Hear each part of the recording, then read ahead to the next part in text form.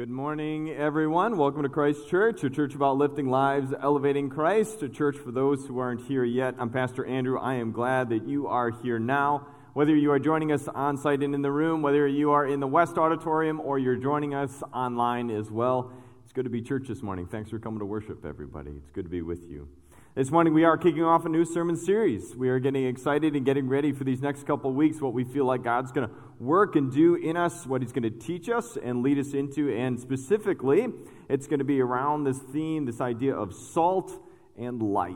Salt and light. There are some phrases in the Bible that sometimes rise in popularity that sometimes people begin to hear or know just in vernacular in other areas and other places. And one of the phrases or two of the phrases that you might have heard before somewhere along in your life, whether you're a Christian or even not a Christian, you might have heard the phrases salt of the earth or light of the world.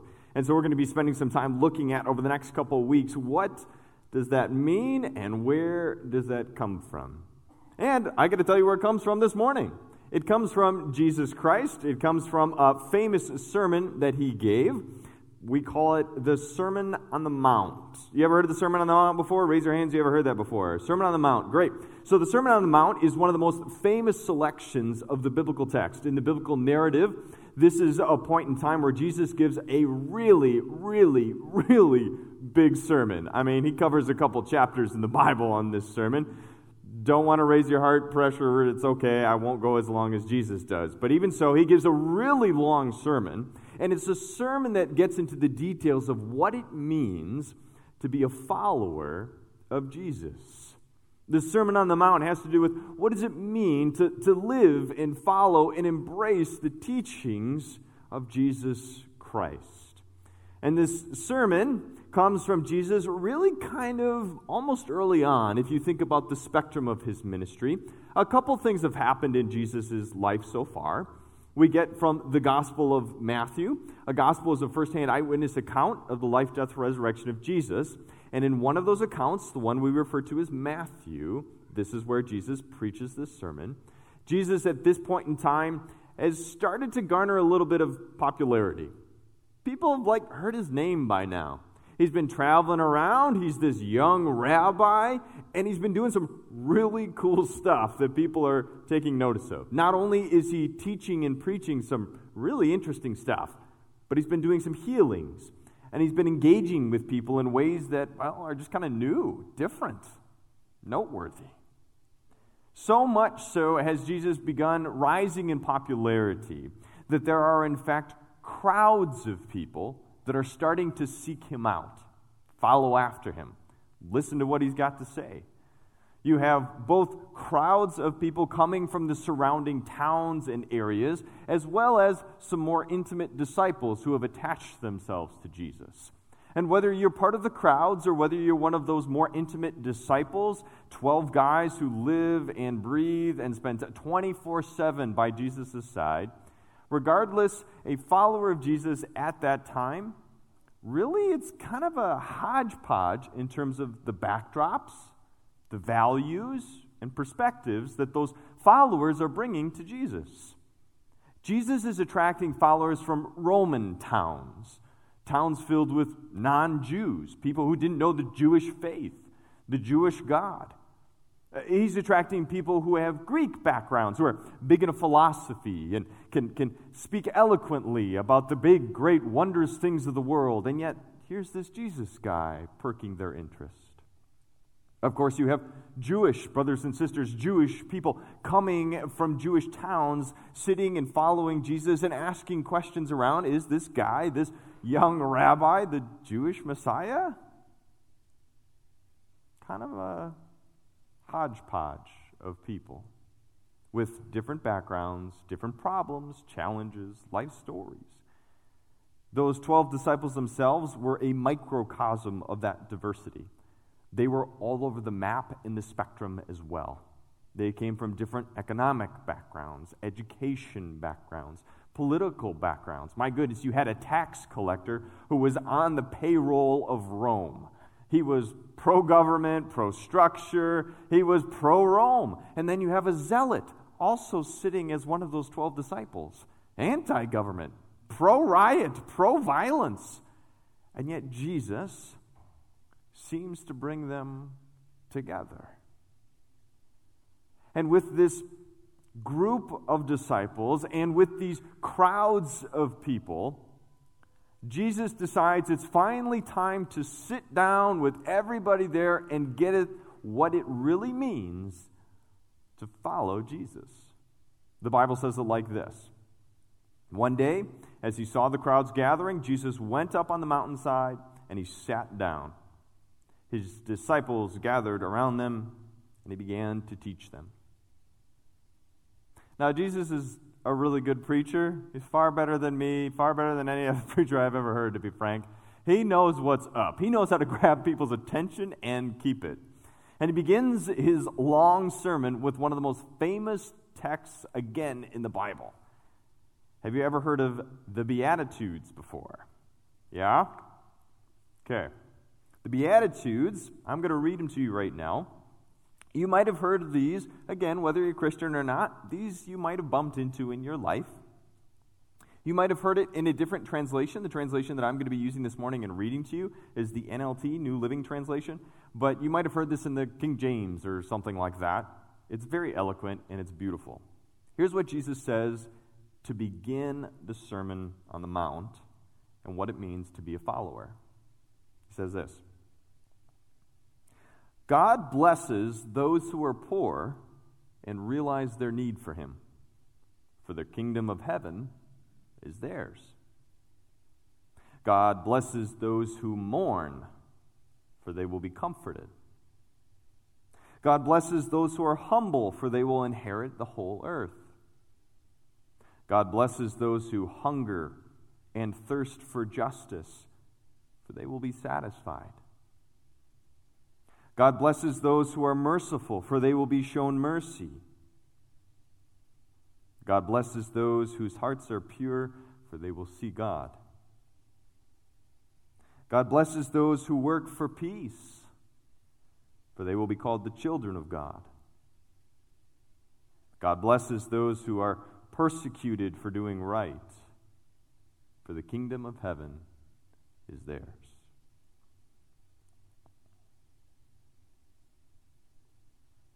Now, when you hear that, I don't know about you, but for me, it's really good. It has a positive sense to it. I mean, what's the word that comes to mind when you think Beatitudes? What's the word that gets repeated over and over again? The word is quite simple. It is, well, blessed, right? We're blessed. And it has this positive imagery that connects to the Beatitudes. But if we're not careful, we can read these Beatitudes and focus and see them strictly as Jesus telling us how blessed we are. For as many positive and wonderful things that can be drawn from this, don't miss the negatives, the struggles, and the problems that Jesus is naming. Blessed are those who mourn. Well, if you're mourning, that means you're dealing with loss, grief. Blessed are those who hunger and thirst for justice. What does that imply? A need for justice, rampant injustice.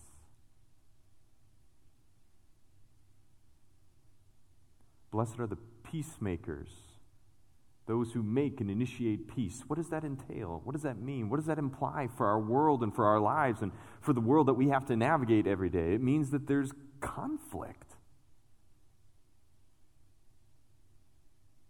If peacemakers are to be appreciated and valued, that means that there's a lot of violence and conflict and difficulty in our world. And so for as positive, as wonderful as Jesus starts off this whole idea of what it means to be his follower, he's being realistic.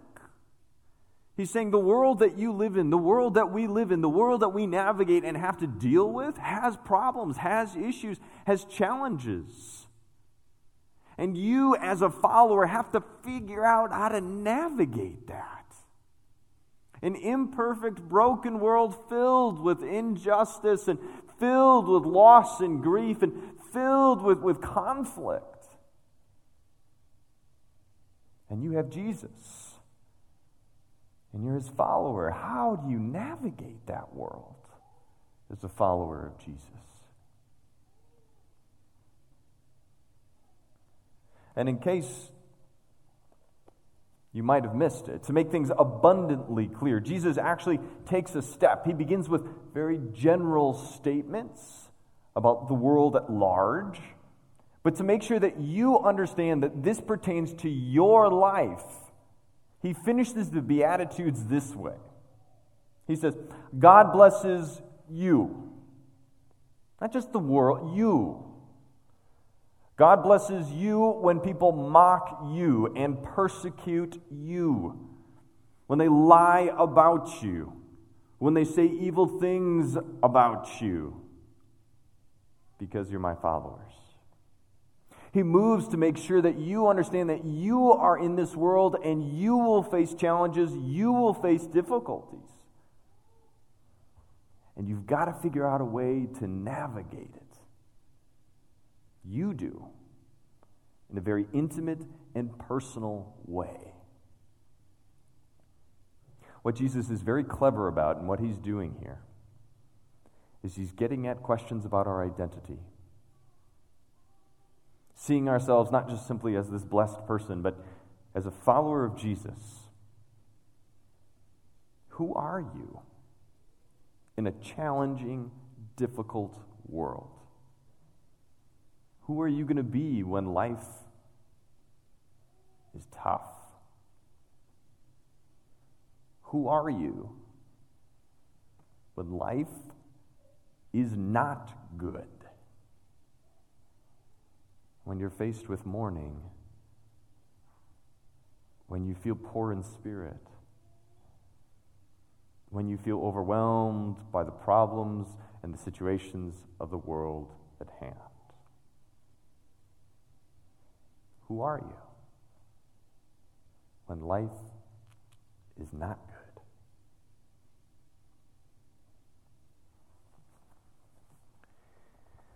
I'm a father of two beautiful little girls, and if you spend time, you'll also hear stories of me tell. I love being a dad, and I love telling stories about my little girls. They're still young enough where I can't. Hopefully, they're not embarrassed by it.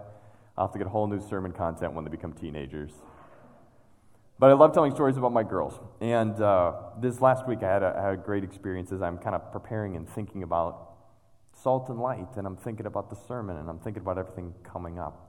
And as part of my family routine, we have a process where we read books before we go to bed. Did you guys ever do that growing up? Did you read books going to bed, right? So like calming down, you read the books. So we let the girls select 2 books, and then they get a Bible story.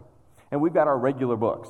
You know what I'm talking about? Like the regular book, like they pick it out, and you're like, oh no, not again. You don't even need to look at it. You just turn the page, and you stare off into the distance as you read it, because you've memorized it. But if you're not careful, not only have you as the adult memorized it, the child will memorize the book too. So I was reading one of our family favorites. This is My Dog Named Hope. And My Dog Named Hope is a great book that tells an incredible story about a relationship with a dog named Hope and his master, his caretaker, the little girl. Okay? And it's an incredible book. It has a great story. I encourage you to find out more about it. In fact, this book was something that you, in your own way, actually participated in as Christ Church. It was written by a member of Christ Church, and so this book has been prayed over. This book has been blessed, and we ask God to walk with the author as this book actually serves as advocacy for those struggling with pediatric cancer. Because if you read the book, what you find out is that this little girl has some big problems in life. She's facing some big challenges. She has cancer. As I was reading this book to my little girl, my 4-year-old, and let me tell you, it's a big book. Thank you for that. Look at that. As I was reading this book, I had to gauge my daughter's tiredness, and I realized she was getting increasingly sleepy. And as a shrewd and wise parent, I started summarizing. You guys ever do that before? Yeah. Oh, and this is the page where this happens, and this is what this happens. And I start accelerating the rate at which I turn my pages, And in the process of doing this, as I'm talking and telling this story to my little 4-year-old, her name is Annalise, and as I'm talking and sharing this with Annalise, as I'm reading this story, I refer to the little girl in the book as a cancer patient. And my little 4-year-old stopped me. She put out her hand and she grabbed a hold of my leg. And she said, Dad, she's not a cancer patient. She's just a little girl who has cancer.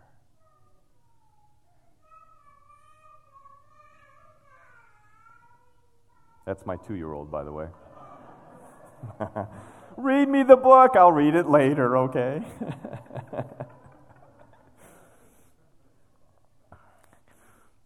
My 4-year-old, my older child, actually did do that, though. She reached out and she told me that. Dad, she's a little girl who just has cancer.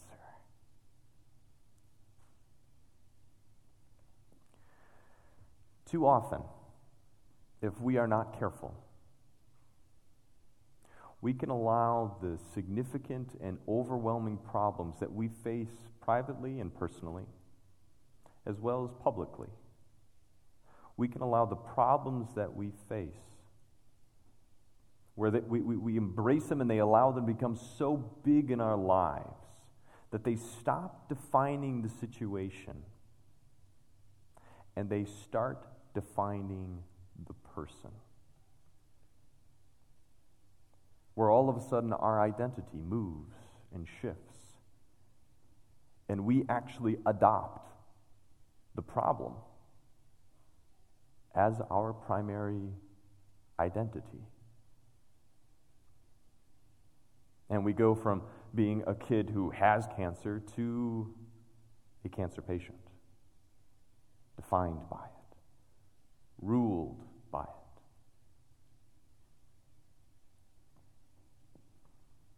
And I can't help but think, as Jesus is sitting there, as Jesus is with his 12 disciples, as he looks out at the crowds of the moms, the dads, the husbands, the wives, the multiple ages, grandmas and grandpas, the kids running around, as he looks out at the people and sees these are people with issues, challenges, difficulties, conflict. These are people facing a difficult and broken world, both personally and publicly. These are people who need to know, who need to understand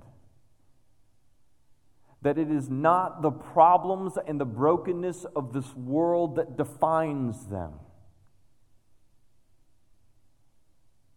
Followers of Jesus are not defined by their problems. Followers of Him are defined by Him. Followers of Him, Jesus Christ, are defined by the life, death, and resurrection of Jesus Christ. Followers of Jesus are defined by the teachings, the words, the proclamations of God-made man, Jesus Christ. You are defined by the voice of the living God that came into a person named Jesus in the fullness, a God-man who dwelt among us And just as he spoke to, and just as he spoke over the disciples back then, he speaks over you, the disciples, the crowds of today. He defines you. His love, His grace, His compassion, His plans, and His purposes define you.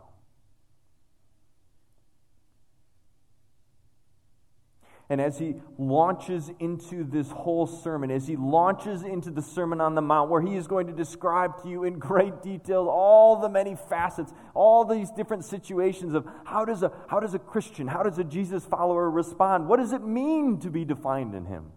What does it mean to be defined by what he says you are? What does it mean to be defined by the life and the teachings, the death, the resurrection of Jesus? As he's about to launch into this big, beautiful sermon,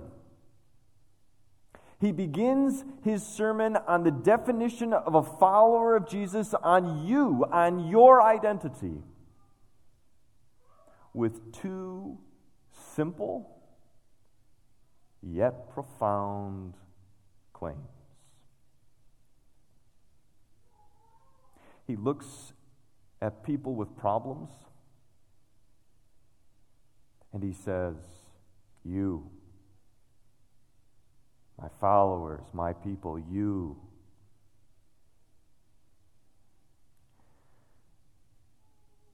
are the salt of the earth. That's who you are. This is who you are. You are the light of the world. In a world ravaged with darkness and issues and challenges and problems and brokenness, you are the light of the world.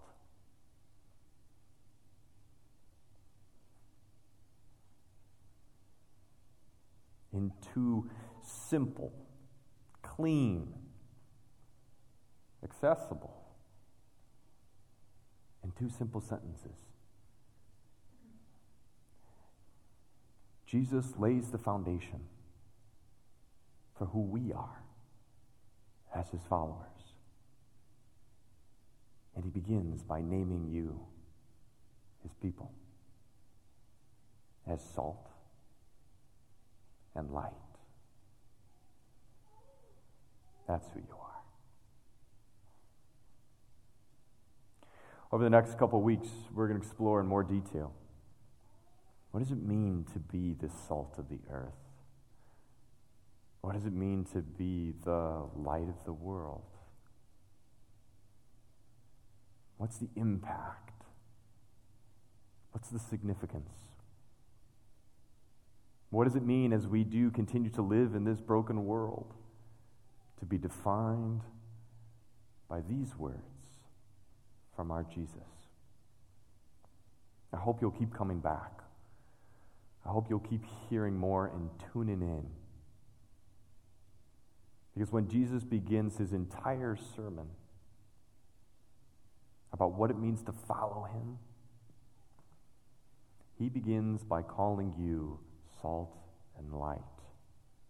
And he wants you to know that's who you are, the salt of the earth and the light of the world. Let me pray that for you and pray that over you now. Please pray with me. Heavenly Father, gracious God, we thank you and we praise you this morning. We give you our worship. We sing to you with thanksgiving in our hearts. And we do so because we know that we are defined not by the problems of this world, not by the problems that we face in our own lives, not by the problems that we see on TV, but instead we are defined foremost by the words that you speak over us. We are defined by your love and your grace and your compassion, your forgiveness. We are defined by your words, that we are the salt of the earth and we are the light of the world. As we navigate this difficult world, as we navigate the challenges that we each face, grant that we would be foremost in our minds, there would be an understanding and there would be a clinging to in our faith, a clinging to these words and to this knowledge, to this understanding, to this confession that you define us as our Lord and as our Savior. In doing so, may we be blessed. I pray this into your people and over your people this morning. And I invite all of us as your people to join with one voice, praying the way Jesus, you taught us to pray. Our Father, who art in heaven, hallowed be thy name. Thy kingdom come, and thy will be done, on earth as it is in heaven. Give us this day our daily bread, and forgive us our trespasses, as we forgive those who trespass against us. And lead us not into temptation, but deliver us from evil. For thine is the kingdom, and the power, and the glory, forever and ever. Amen.